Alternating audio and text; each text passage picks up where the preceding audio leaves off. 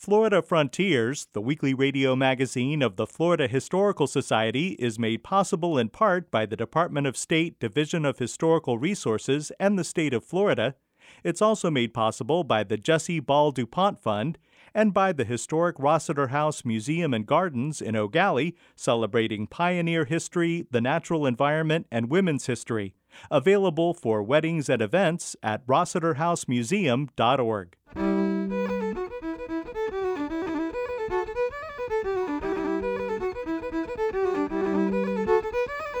This is Florida Frontiers, the weekly radio magazine of the Florida Historical Society, on the web at myfloridahistory.org. I'm Ben Brotmarkle, and coming up on the program, the play Jack Kerouac, End of the Road, looks at the Beat Generation writer's life and death in Florida. You know, these artists that burn out so quickly, there's a genius. I don't know, there's a genius behind their work. We'll discuss World War II propaganda posters displayed in Florida. They were directly communicating to the American people, and it was all about national security and about rationing and about bolstering the morale, I guess, of Americans back at home. And we'll talk about the film and television industry in Miami. All that ahead on Florida Frontiers. God only knows how much I love America. Going from one side to the other, I traveled 2-lane, 4-lane dirt, steel ribbons spiked to the ground. Boxcars, buses, flatbeds, trucks, and trailers. The road is a passport in your mind, imprinted with every person you meet, every step you turn. I marked my trail with cigarette butts and candy wrappers. I shared my stories with housewives, bums, businessmen, migrant farmers who spoke only broken English. Everyone I met was either going to or running away from something. I saw ornate churches with spires that pierced the sky, God's living room. I saw towns in the night, lights from their windows, people praying over their food. I watched football, baseball, every step, my step. The road was life, breath, confirmed existence. Actor and playwright David McElroy portrays writer Jack Kerouac in the one-man show Jack Kerouac, End of the Road, accompanied by saxophonist Dylan Hannon. The play has been performed in a variety of venues since it was first staged in 2002.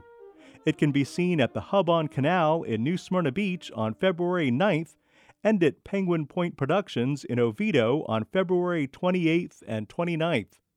Jack Kerouac was living in Orlando in 1957 when he found out that his novel On the Road was finally being published. He died 12 years later at his home in St. Petersburg. Together with the Allen Ginsberg poem Howl and the William S. Burroughs novel Naked Lunch, Kerouac's On the Road established the rebellious, counterculture, anti-establishment literary movement known as the Beat Generation. David McElroy. He wrote it in 3 weeks. He got a roll of teletype paper and he just really didn't sleep.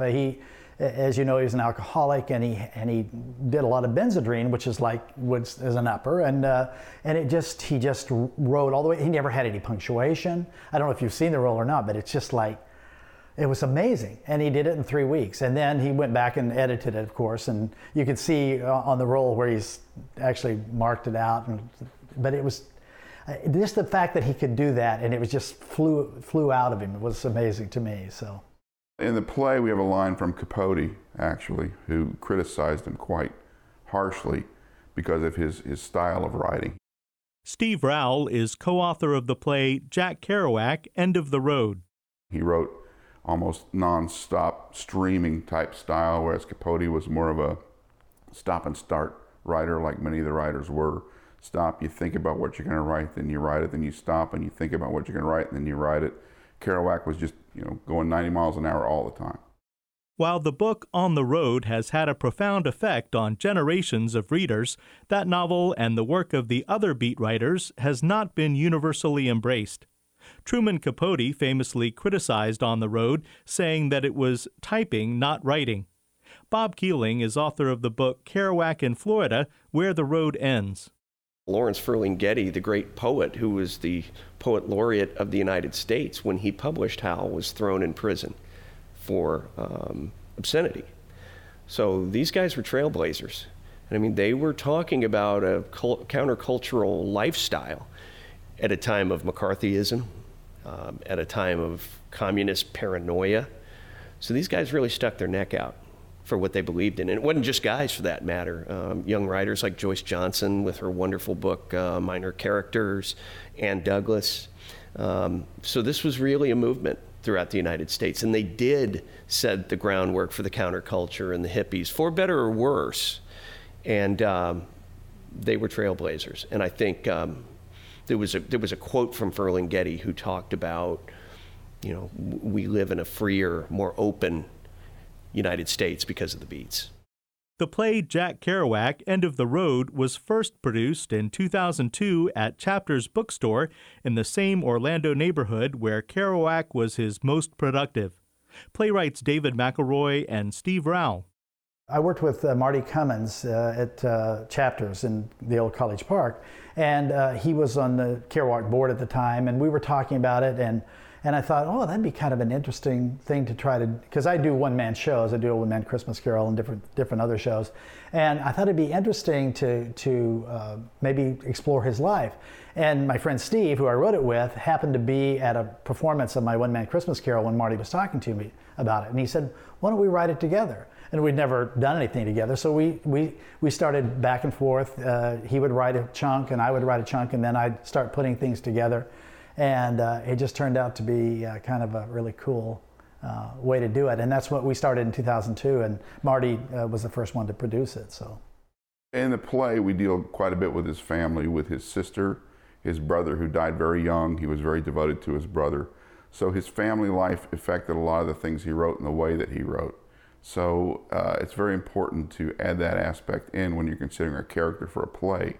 You don't want him to be one-dimensional and live only in the works that he's created, but you want to go deeper into his soul so you can make sure that you have an accurate portrayal on the stage of the guy. Laurel Clark is directing the new production of Jack Kerouac, End of the Road. It's fun working with David because he's not doing it's not an impersonation of Jack Kerouac, it's an interpretation. And that's really, in weaving the saxophonist into the piece has been really fascinating. I've only done a couple musicals, but the music aspect of it is also exciting because we get to insert the sound into the haikus, and it's been a really fascinating piece to work with. I've studied Buddhism. I've written my own haikus. Listen to this, man. Listen to this. In the darkness, I notice a TV set. I watch it anyway.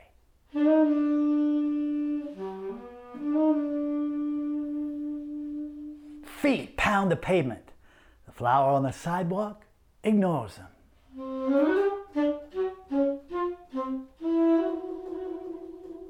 On the wall, a picture of a shipwreck hangs crookedly.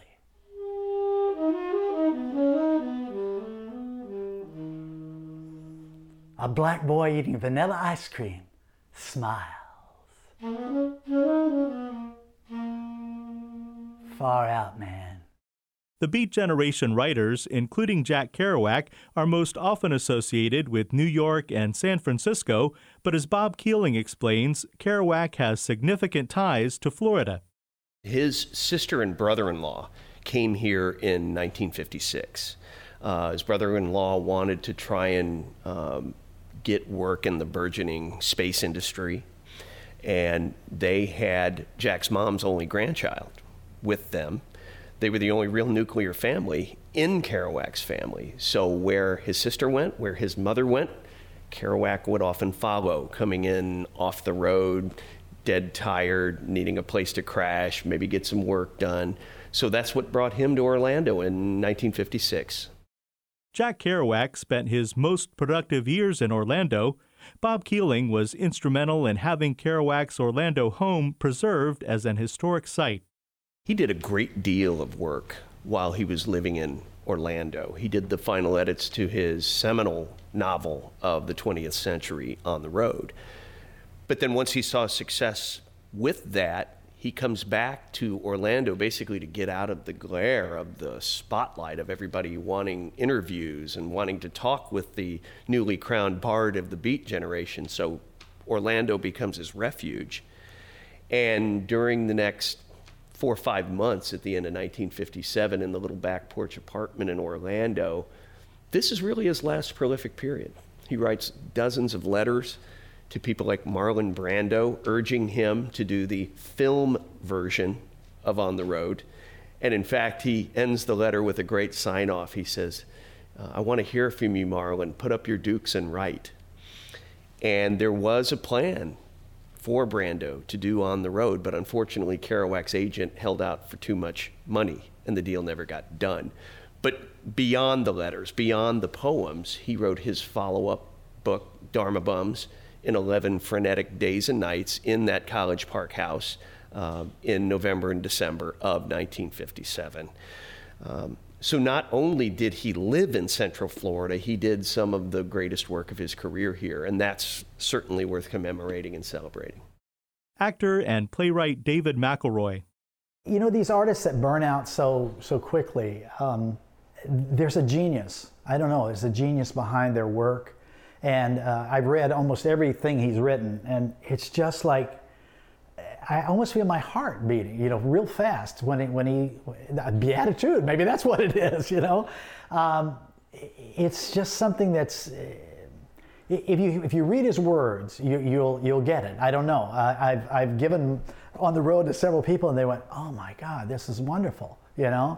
And then if you look at all of, I think he wrote like 20,000 different things. You know, he had reams and reams of notebooks, and he had haikus and poetry, and he even drew and did paintings. I mean, it's just amazing. And he died at 47. I mean, you know, it's pretty good, I think.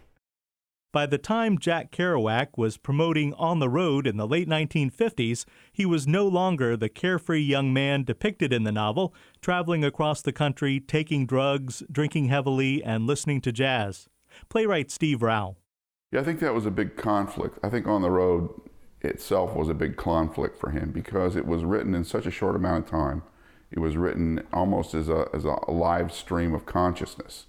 And when it was finished, it was done. Then it was sealed and it was turned off. Then he went on to live his life the rest of the way he lived it. Yet everyone kept coming back to that because it was so iconic, because of what it represented to every generation that came afterwards, that he kind of got judged by that. And I think he would have liked to have been seen as something other than that person that was in that book.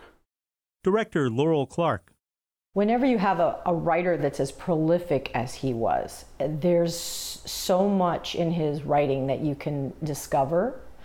And I hate to see writers like him just fall by the wayside because they're just as relevant today, and he is very much just as relevant. And so I'm excited that a lot of people will be just discovering him, and we're hoping that people will come, see the show. If they haven't read any of his books, they'll go get one, you know, and if they are a big fan, that they'll go, wow, they really did a good job representing him and his life. That's what I'm hoping for. The one-man show Jack Kerouac, End of the Road, has been performed by David McElroy in a variety of venues since 2002. It can be seen at the Hub on Canal in New Smyrna Beach on February 9th and at Penguin Point Productions in Oviedo on February 28th and 29th. That's the way it was. In the early days when the streets were ours and our talent was brash and unbending, I roamed the streets of New York and San Francisco with poets and bums. Some of them were my friends. Gregory Corso and Allen Ginsberg. We were like the same person then, like a beast walking on the same two legs, walking the dingy streets in the darkness, but always watching for the light of the street lamp, the warm glow of the morning sun as it crept up over the buildings. Allen was the brain of the beast, analytical, cold, unfeeling bastard. Gregory was a heart, loving, caring, beating this way and that. And me? I was the soul, curious, looking for meaning in everything and everyone. This is Florida Frontiers, the weekly radio magazine of the Florida Historical Society. I'm Ben Brotmarkle. Visit us anytime online at myfloridahistory.org to find out about upcoming events, watch archived episodes of our television series Florida Frontiers, subscribe to our journal, the Florida Historical Quarterly, and much more. That's myfloridahistory.org.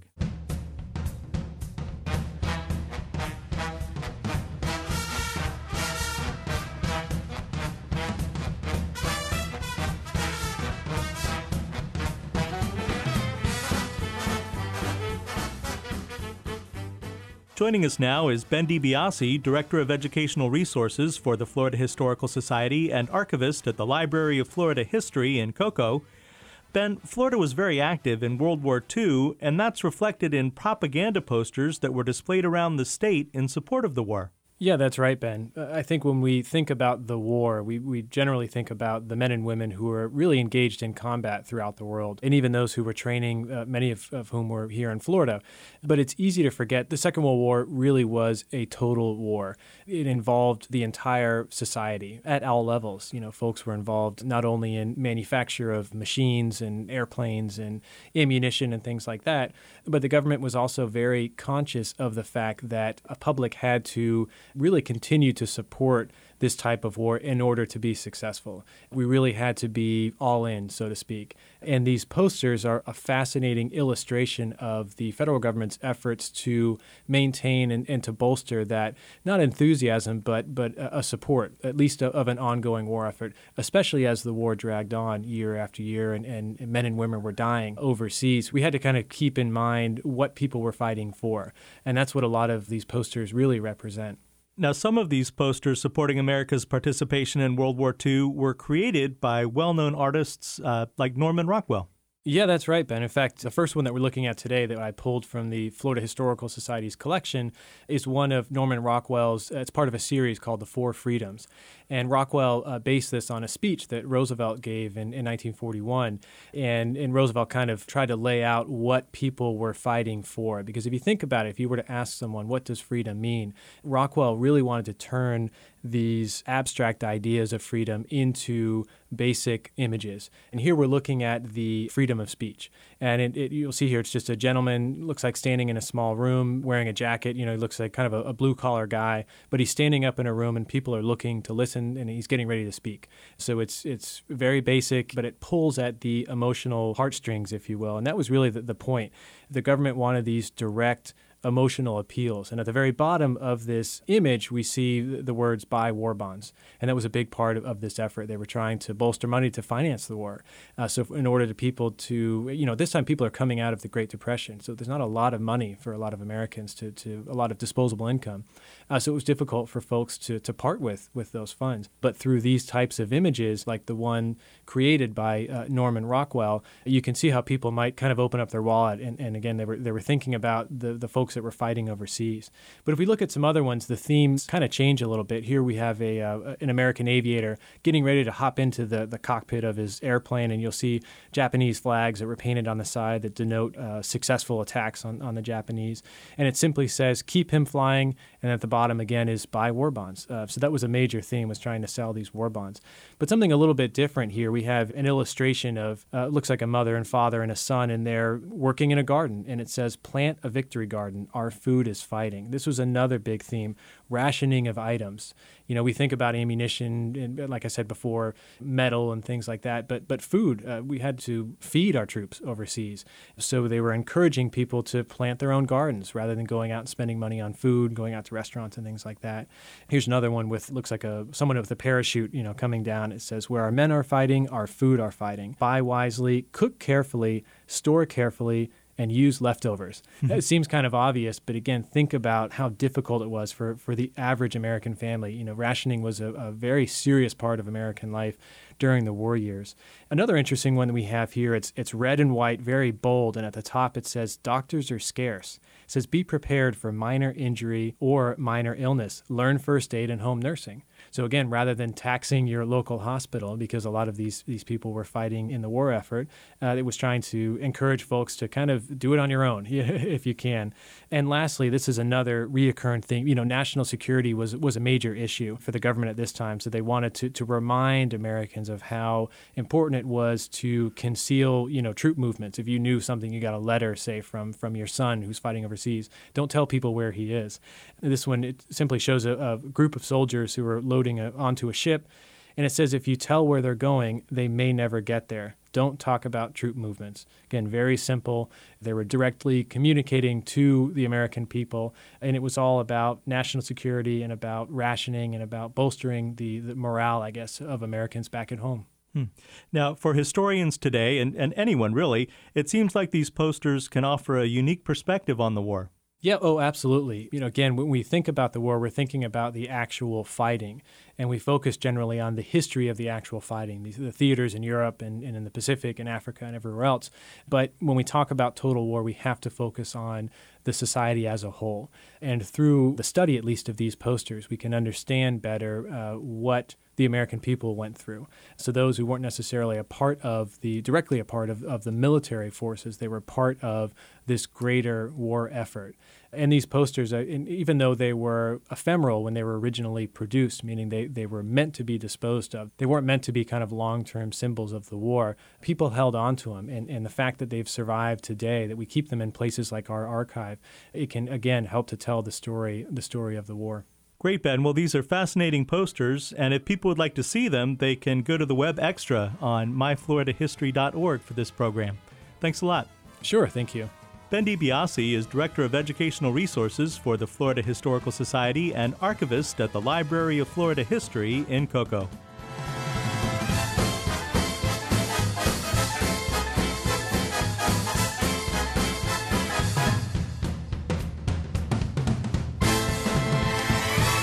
This is Florida Frontiers.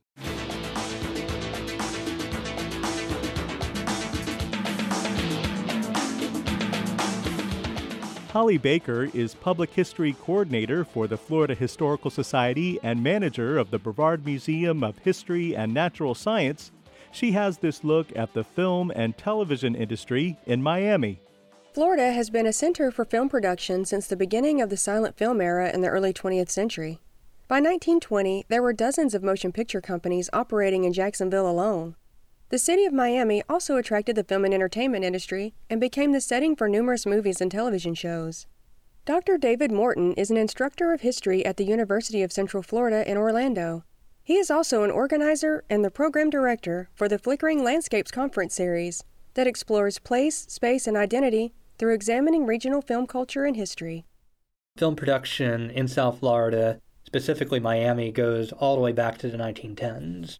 Although we have this focus on Jacksonville as the center of film production in Florida, there are productions happening across the state throughout the decade of 1900, especially during the 1910s and in the 1920s. And then this continues all the way on through much of the 1920s and 1930s. By the 1940s and 1950s, South Florida, and especially Miami, served as the glamorous tropical backdrop for countless films, including Moon Over Miami, a comedy from 1941 starring Betty Grable, and the 1959 comedy Hole in the Head, a Frank Capra movie featuring Frank Sinatra. In both films, the main characters relocate to Miami in search of wealth and success.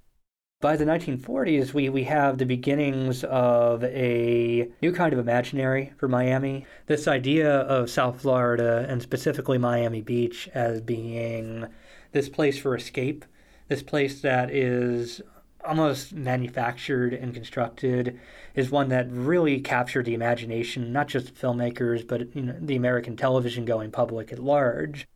Between the 1960s and 1980s, television production increased in Miami. The television program Flipper, a show about a pet dolphin, aired from 1964 to 1967. Flipper, produced by Ivan Tors Studios, was filmed in Miami. Ivan Tors Studio also produced Gentle Ben, a program about an old black bear named Ben and his human family living in the Everglades. The show ran from 1967 to 1969. Dr. David Morton. We see the emergence of Ivan Tors, who had aspired to essentially become sort of a counterweight in many ways to Walt Disney's approach to television and children's programming. And his first major production, of course, was Flipper. But then he ends up establishing what becomes known as Ivan Tourist Studios, later the Greenwich Studios in South Florida, which is still used to this very day. And he really relished in the landscape itself. So programs like Sea Hunt, which uses the aquatic environment outside of Greenwich Studios and the South Florida landscape, is one that really took hold. Ultimately, though, then we have programs like Gentle Ben, that ended up really giving a whole new generation of young Americans through the television screen another idea of what the Florida imagined environment looks like. For most of the 20th century, the city of Miami was primarily portrayed in film and television as a vibrant tropical paradise full of opportunity and glamour. In the 1970s and 1980s, a different depiction of Miami emerged as the crime rate increased. The 1983 film Scarface, about a Cuban drug lord played by Al Pacino, and the 1980s crime drama television series Miami Vice, about two undercover detectives, symbolized Miami's gritty, violent reputation during that time. By the 70s, Miami public image has completely and utterly deteriorated. By 1972, we also start seeing the disrepair of the Art Deco district and much of South Florida as a whole, and it starts to reflect on the imagery that then begins to appear on the screen. In the 1980s, Miami Vice influenced American culture, television, film, music, and fashion. The show's popularity also improved the public's perception of Miami.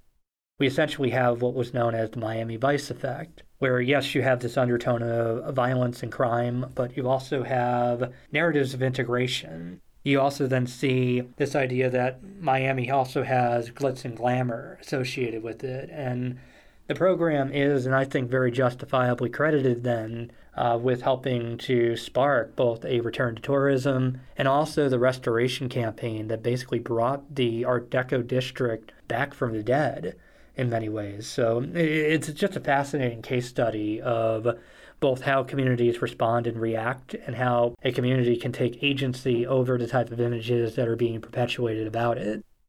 From the lighthearted 1941 movie Moon Over Miami to the 1980s crime drama television series Miami Vice, film and television captured the changing image of Miami that took place in the 20th century. For Florida Frontiers, I'm Holly Baker, Public History Coordinator for the Florida Historical Society and Manager of the Brevard Museum of History and Natural Science in Cocoa. You've been listening to Florida Frontiers, the weekly radio magazine of the Florida Historical Society. Please join us right here again next week, and until then, visit us anytime on the web at myfloridahistory.org. While you're there, you can register for our upcoming Caribbean Conference cruise.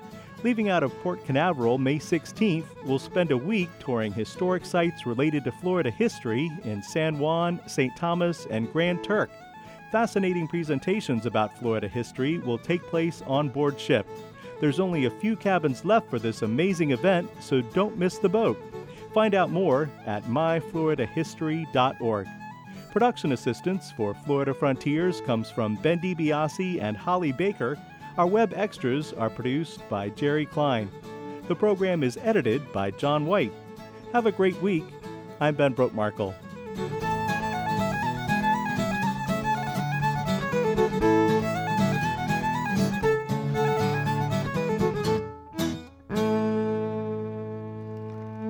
Florida Frontiers, the weekly radio magazine of the Florida Historical Society, is made possible in part by the Department of State Division of Historical Resources and the state of Florida. It's also made possible by the Jessie Ball DuPont Fund and by the historic Rossiter House Museum and Gardens in Eau Gallie, celebrating pioneer history, the natural environment, and women's history. Available for weddings and events at rossiterhousemuseum.org.